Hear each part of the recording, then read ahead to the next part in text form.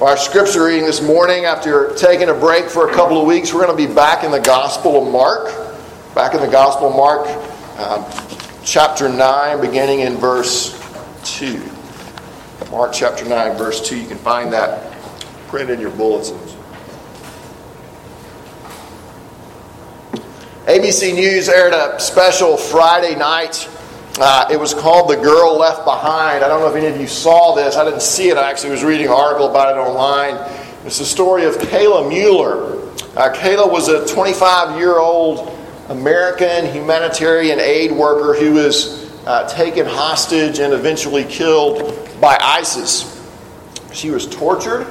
She was verbally abused. She was forced into slave labor, and she was raped repeatedly.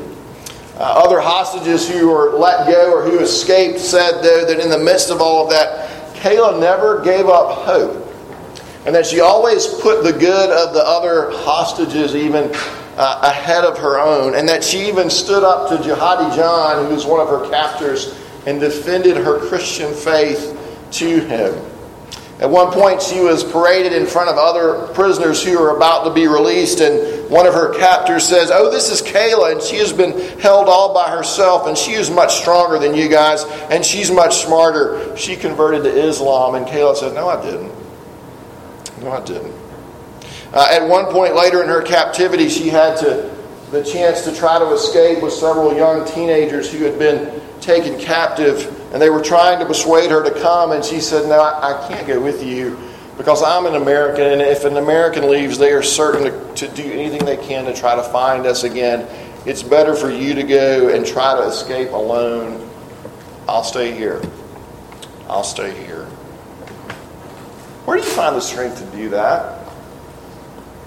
Where do you find the strength to do that? Jesus tells us that we will face tribulation in this life. He tells us that we will have to take up our cross and follow him. But we never expect it to be quite like that. So where did Kayla Mueller find the strength to live with hope and to live with others and to not give up her faith in Jesus, to keep going?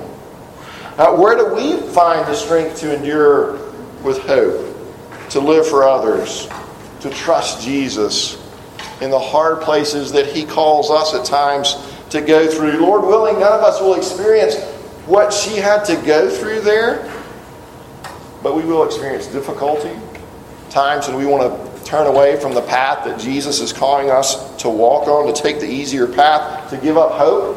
How do we endure? How do we endure, and perhaps even endure with joy in the midst of sorrow? Well, let's read this passage, and we're going to think about that this morning. This is Mark chapter 9, beginning verse 2. "And after 6 days, Jesus took with him Peter and James and John and led them up a high mountain by themselves. And he was transfigured before them. And his clothes became radiant, intensely white, as no one on earth could bleach them. And there appeared to them Elijah with Moses, and they were talking with Jesus. And Peter said to Jesus, 'Rabbi, it is good that we are here. Let us make 3 tents, one for you and one for Moses and one for Elijah.' For he did not know what to say, for they were terrified.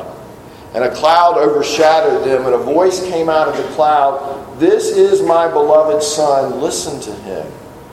And suddenly, looking around, they no longer saw anyone with them, but Jesus only.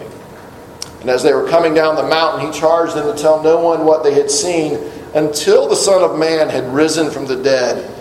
So they kept the matter to themselves, questioning what this rising from the dead might mean. And they asked him, 'Why do the scribes say that first Elijah must come?' And he said to them, 'Elijah does come first to restore all things. And how is it written of the Son of Man that he should suffer many things and be treated with contempt?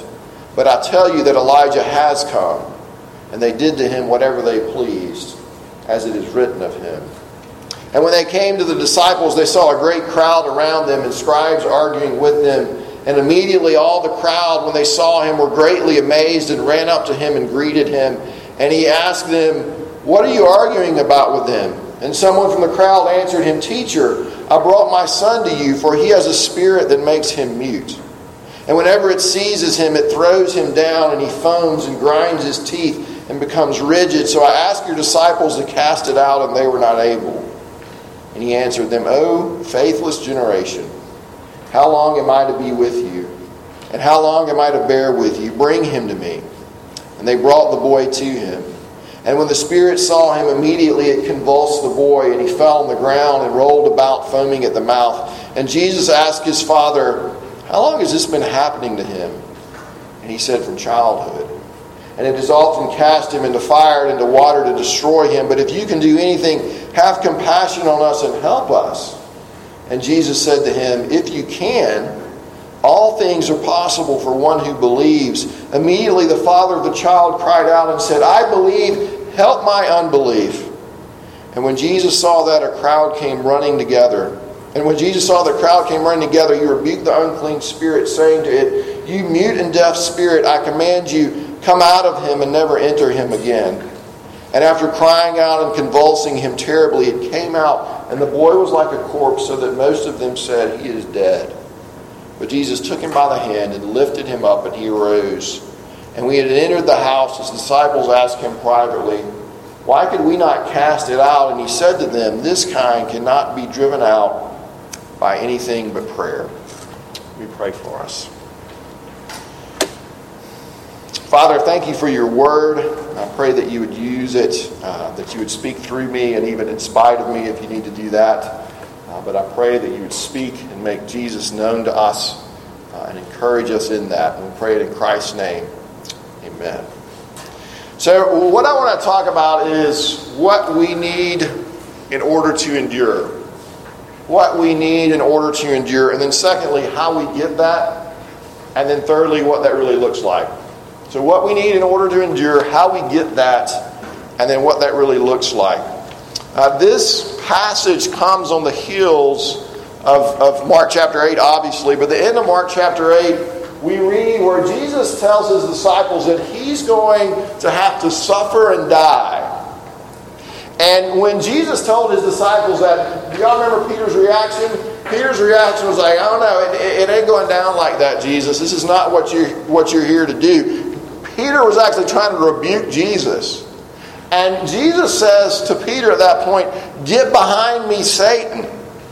Not only am I going to die, but if you're going to follow me, you're going to have to take up your cross and follow me. You're going to have to deny yourself, and you're going to have to be prepared to die yourself. If one of you were to come up to me and say, Justin, I want you to follow me. I'm heading to a cross. I'm going to die. I'm going to suffer. I'm going to rise again. And you need to give up your own life and follow me. Give up this chase of the American dream that you've been on it and follow me. Now, if I didn't immediately slam the door in your face like you're one of these AT&T guys trying to sell me high-speed internet again, not that that's happened. But if I didn't just write you off immediately, if I really respected you and thought, okay, let me listen to this, I might say, now tell me who you are again. Tell me a little more about yourself, because if I'm going to follow you to death, I need to know who this is that I'm really following. I'd like some reassurances about who you are. Well, read verse 2 again. After 6 days, Jesus took with him Peter and James and John and led them to a high mountain by themselves, and he was transfigured before them. Well, that's like we read that word all the time. We're like, what does that mean? It means basically metamorphosed, like he was just sort of transformed in front of them. And then verse 3, and his clothes became radiant, intensely white as no one on earth could bleach them. So this is the best way I can think about this. Imagine that Clark Kent has been leading you on a rescue mission to save somebody. And he's done his best he can to kind of rally the troops. And you respect him. And you're like, okay, Clark, I'm going to follow you. But in your mind, you're not really sure if mild-mannered Clark Kent is going to be able to get this job done. Is he really going to be up for the task of rescuing these people that we're going to rescue? And then suddenly, the shirt comes open and you see the Superman ass. You're like, oh, that's who this is. This is the guy I'm following. I think I can go with this guy. You see him for the first time, maybe, for who he really is. That's something of what's happening with the apostles here, with the disciples here. They're seeing Jesus for who he really is. One writer put it this way: the veil of his humanity was lifted, and his true essence was allowed to shine through. And they saw his glory. They saw the glory of Jesus Christ. Now just kind of sit with that for a moment. What these guys experienced and saw on that mountain. I think God in this moment is kind of throwing them a bone. He's giving them something for them to hold on to as they journey with him to the cross. That they'll be able to say, I don't get where this is going. I don't know where this is headed. But that's God's Son. And I've seen his glory. And I'm going to hold on to that. Now, obviously, they didn't hold on to that perfectly, but John would later say, we have seen his glory. Glory is the only Son from the Father. Peter would later say on that day, we were eyewitnesses of his majesty. That's what we saw. That's who we saw on that mountain. In the book of Malachi, chapter 4, Israel they're talking about the coming day of the Lord. And they're being prepared by being told, remember the law of my servant Moses. And then verse 5 of Malachi 4 reads, behold, I will send you Elijah the prophet before the great and awesome day of the Lord. And that's who shows up, who appears here with Jesus on the mountain, saying all that the law was pointing to, all that Elijah and Moses and everything in the Old Testament was driving to, it's coming to a head here in the person of Jesus Christ. Peter is understandably a little unnerved by all this, doesn't know quite what to do, starts throwing up tents, asks if he could put up tents for the three men, and then this cloud overshadows them. Now in the Old Testament, this cloud was known as the Shekinah glory cloud. This was how God in the Old Testament would make his presence known to the people of Israel. This was the cloud in Exodus 33 where God passed by Moses in the cloud as he covered him in the cleft of the rock. This is the cloud we read about in Exodus 40 verse 34. Then the cloud covered the tent of the meeting, and the glory of the Lord filled the tabernacle, and Moses was not able to enter the tent of meeting because the cloud settled over it and the glory of the Lord filled the tabernacle. It had been 600 years at this point since the Shekinah glory cloud had appeared in Israel. And Peter and James and John get to stand in the midst of this glory cloud and experience the presence of God. And they're not disintegrated because they're with Jesus. Because they're with Jesus. And then they hear, this is my beloved Son. Listen to him. Listen to him. I think the best way to describe what those guys experienced that day, besides being scared out of their minds, was worship. That they experienced worship. They got caught up for a moment in the glory of God. They experienced the love of the Father for the Son. They were surrounded by the presence of God. They were covered, as it were, by his beauty and by his glory. And then everybody's gone, except for Jesus still standing there. They've seen him for who he is. They've gotten a taste of his glory. They've gotten a taste of the love of God. And that's what they were going to need to sustain them on the way to the cross, on the way to Jerusalem. And I think that's what you and I need to sustain us. As we journey through the difficulties of life, we need this sense of the wonder and the awe and the glory and the love of God. When we go through tribulation, when we face trials, the thing that is there that will sustain us, that will sustain you and me, is not a barrel of facts about Jesus that we just kind of learn this, and this in Sunday school, and we just kind of mentally check these things off.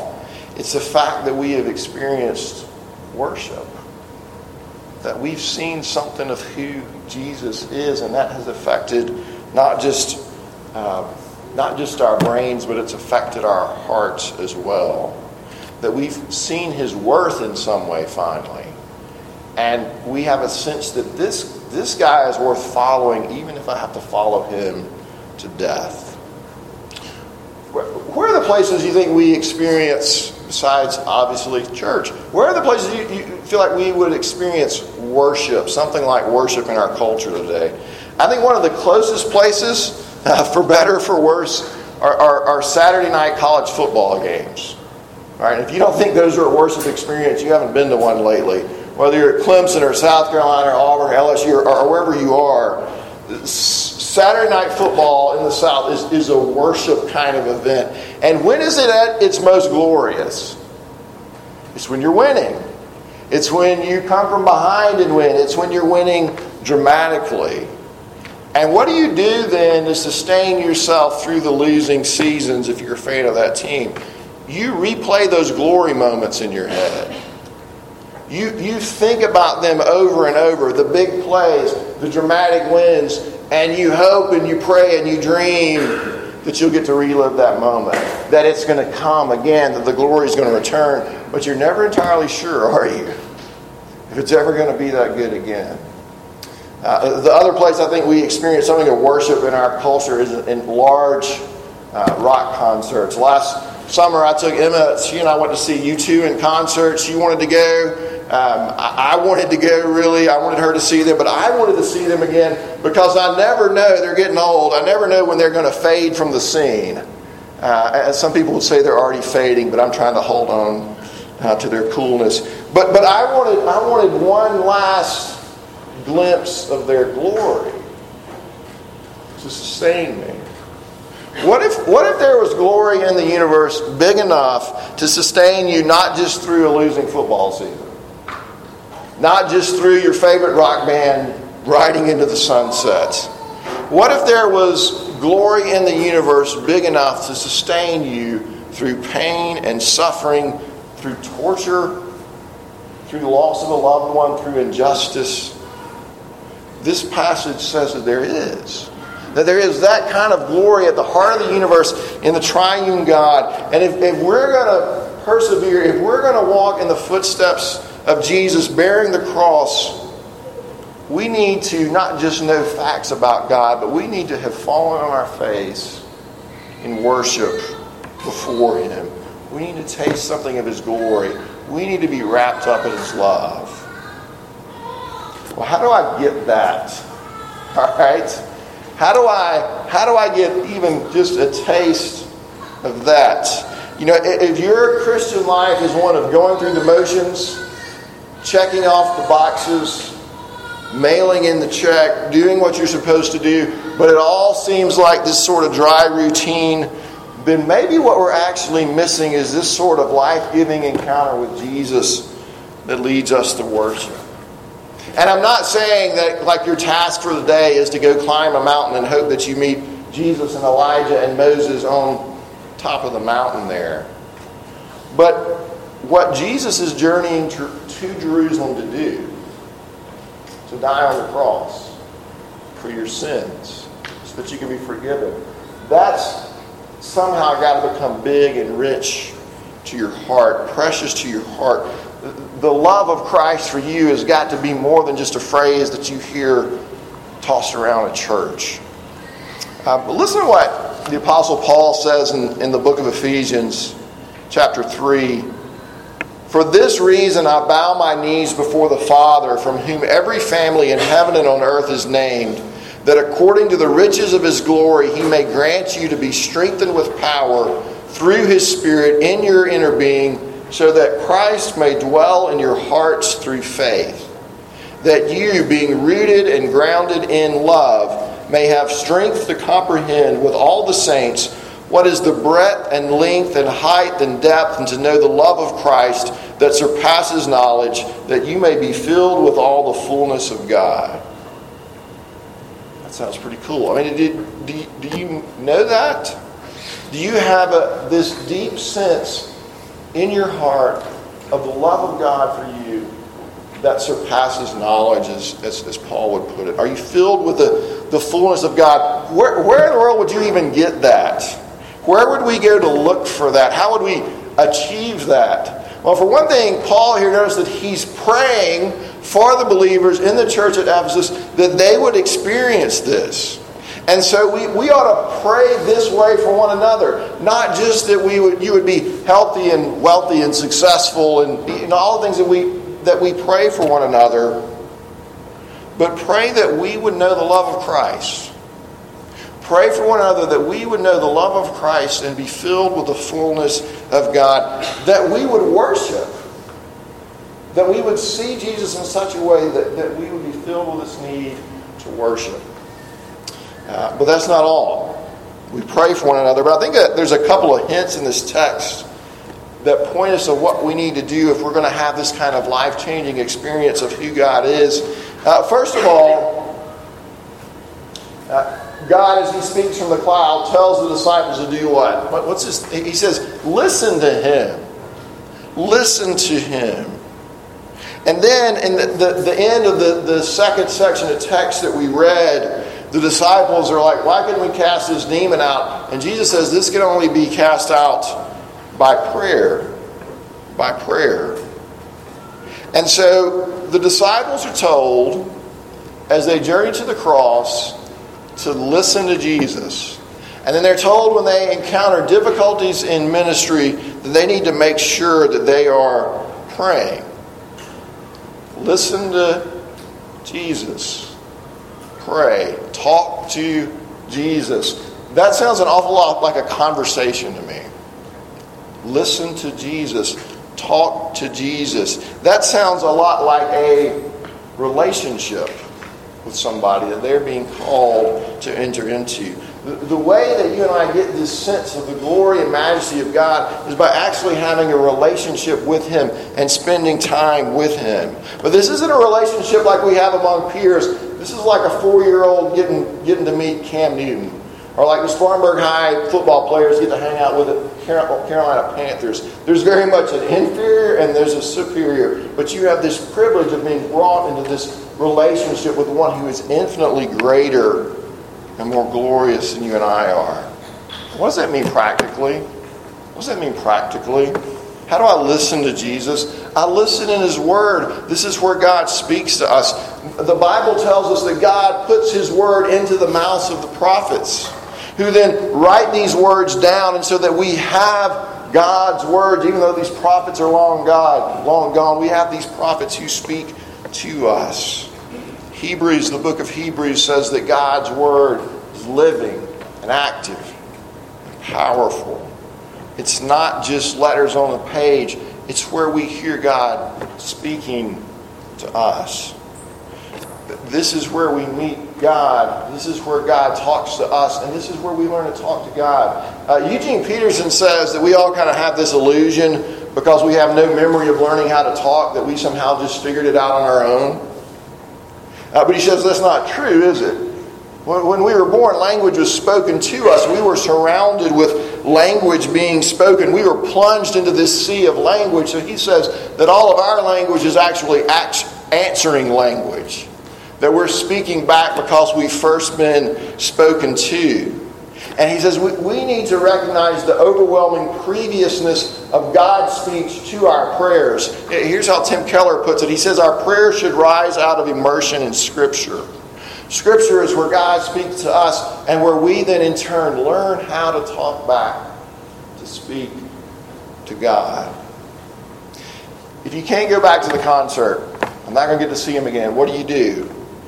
You download the album, you listen to the song, you learn the lyrics, you learn how to sing. If you can't get back to the Mount of Transfiguration, what do? Because God hasn't promised that he's going to show up and meet with us like that. But he has promised to meet with us in his word. He has promised in Romans 8 that there will be times as we meditate on who he is in his word that the Spirit will testify to us that we are the very children of God. That the Spirit will bring about this reassurance of God's love and that we are his children. As we pray and meditate on the word, Jesus in the word. I want to read this passage. It's from Tim Keller's book on prayer. This is kind of a different sounding kind of passage for Presbyterians, so maybe you'll enjoy it, maybe you won't. But here's what he writes. Blaise Pascal was a Christian believer and philosopher and one of the great minds of history. When he died, it was discovered that he had sewn into the inner lining of his coat the description of an experience he had had one night. It read, in the year 1654, Monday, 23rd November, from about 10:30 in the evening until half an hour after midnight, fire. God of Abraham, God of Isaac, God of Jacob, and not of the philosophers and of the learned. Certainty, feeling, joy, peace. Pascal was not talking about a sight of literal flames, but of an experience of the presence of God, what fire in the Bible so often represents. He had believed in God, but when he had said he had met the God of Abraham, Isaac, and Jacob, not the God of the philosophers, he meant he now knew in the heart what he had known in the abstract. Another less famous example is Dwight L. Moody, a prominent Chicago minister and evangelist in the late 19th century. He wrote, one day in the city of New York, oh, what a day, I cannot describe it. I seldom refer to it. It is almost too sacred an experience to name. I can only say that God revealed himself to me, and I had such an experience of his love that I had to ask him to stay his hand.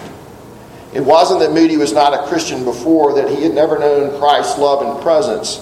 Perhaps we could say that the objective reality of who he was in Christ and the inward subjective experience came together. For a moment he lived as the person he actually was. Now, I'm not saying that you need to go, and if you don't have an experience exactly like that, then you're not going to be able to be a good Christian.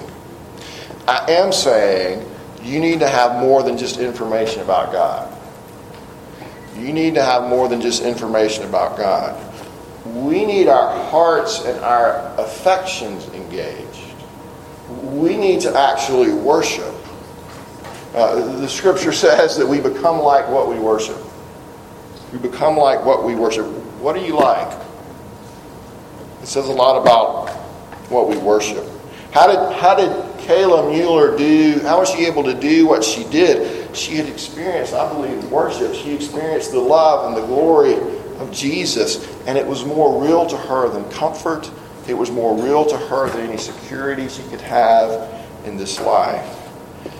If we're going to have a realness to our walk, if we're going to be authentic, we have to experience this sense of worship. This stuff we talk about every week has to move from our heads, and it has to be in our hearts as well. Well, it's what we need. It's how we get it. But now I want to talk about what it really looks like. All right, I want to be real for a minute. Because this all sounds really nice, right? The reality is that we, like the disciples, maybe we won't have that type of mountaintop experience, but we'll have these mountaintop experiences in the Christian life where the love of God is more real to us. But then we'll be thrown into the chaos that we see in the second section of what we read this morning. Battling evil and sin and struggling. We'll feel much more like the man whose son was demon-possessed than we do like Peter and James and John on the mountain. And so what do we do when we're in the midst of all that? I think what this text is telling us to do is in those moments, you have to get real with Jesus, which is what this man does. He says, and these are some of my favorite verses in the Bible, I believe, help my unbelief. I believe, help my unbelief. Because that's where we live so often. Yeah, I long for us to have more of these mountaintop experiences, but this is where we so often live every day. We do believe, but this evil around us and this difficulty that we're going through and the things that we struggle with seems so much more real in the moment than the experience of God's love that I had, I can't even remember when now. I was listening to Malcolm Gladwell this week. You should listen to his podcast, Revisionist History. It's very interesting. when he was talking about the song Hallelujah by Leonard Cohen. And he was basically talking about how some musicians have kind of these moments of inspiration. And they said, well, how long did it take you to write that song? And they're like, about 15 minutes. And it's like the greatest song you've ever heard. But Leonard Cohen, it took him years to write this song. And he kept fiddling with it. And other people fiddled with it. And one guy that was messing with it had to die for people even to care about the song again. And then Leonard Cohen picks it back up. And finally it turned into the song it became over years and years. Finally you get the final beautiful product after all of these years of struggle. And I think about this guy spending years and years working on that one song and how much of a slog that would be. How worn out you would feel. See, you hear me this morning talking about this wonderful worship experience of God. But what your life feels like, what your walk with Jesus feels like, is like Leonard Cohen trying to write Hallelujah. And you're just slogging through it. You're just trying to make it through, and it's wearing you out, and you're having to trust Jesus with your children and your finances and your life and your health. And you know you ought to be charged up on Jesus worship juice and take suffering by the horns and walk all over it in the name of Jesus. But your real prayer is, I believe, help my unbelief. I believe, help my unbelief. Me too. Me too. And that's okay. That's okay, because that's what gets you into Jesus' presence. Not, hey, Jesus, look how good a worshiper I am.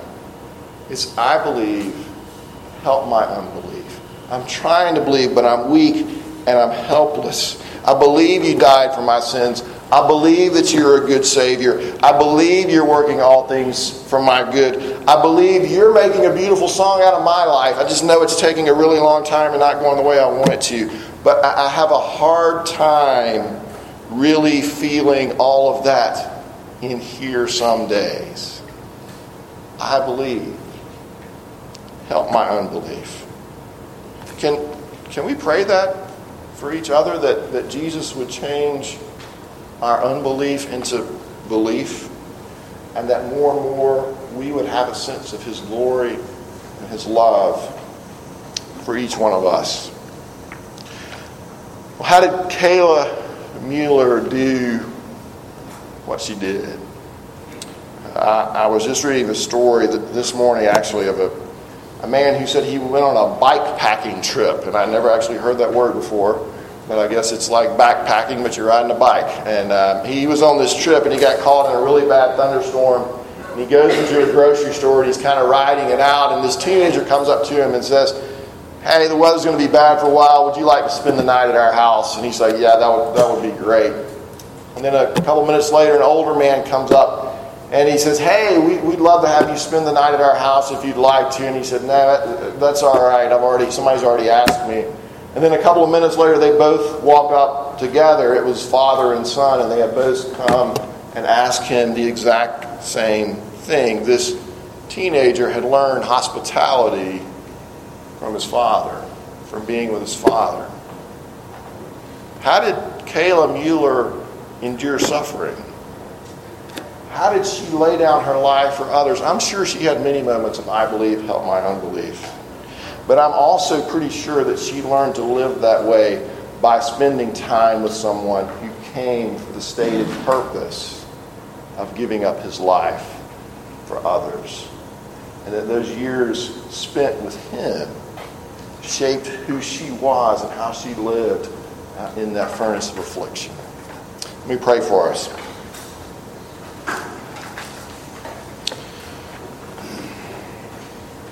Father, we believe, help our unbelief. We want to experience more of you, to know your glory and to know your presence and love. Father, honestly, sometimes we actually don't want that. we run after other idols. So I pray that you would be more and more attractive to us, so that we would desire that we would want more of you, that we would want to love you that you would help us and change us. Help us to pray for each other. Help us to know that we are loved by you. Help us in the midst of our unbelief to believe. We pray it all in Jesus' name. Amen.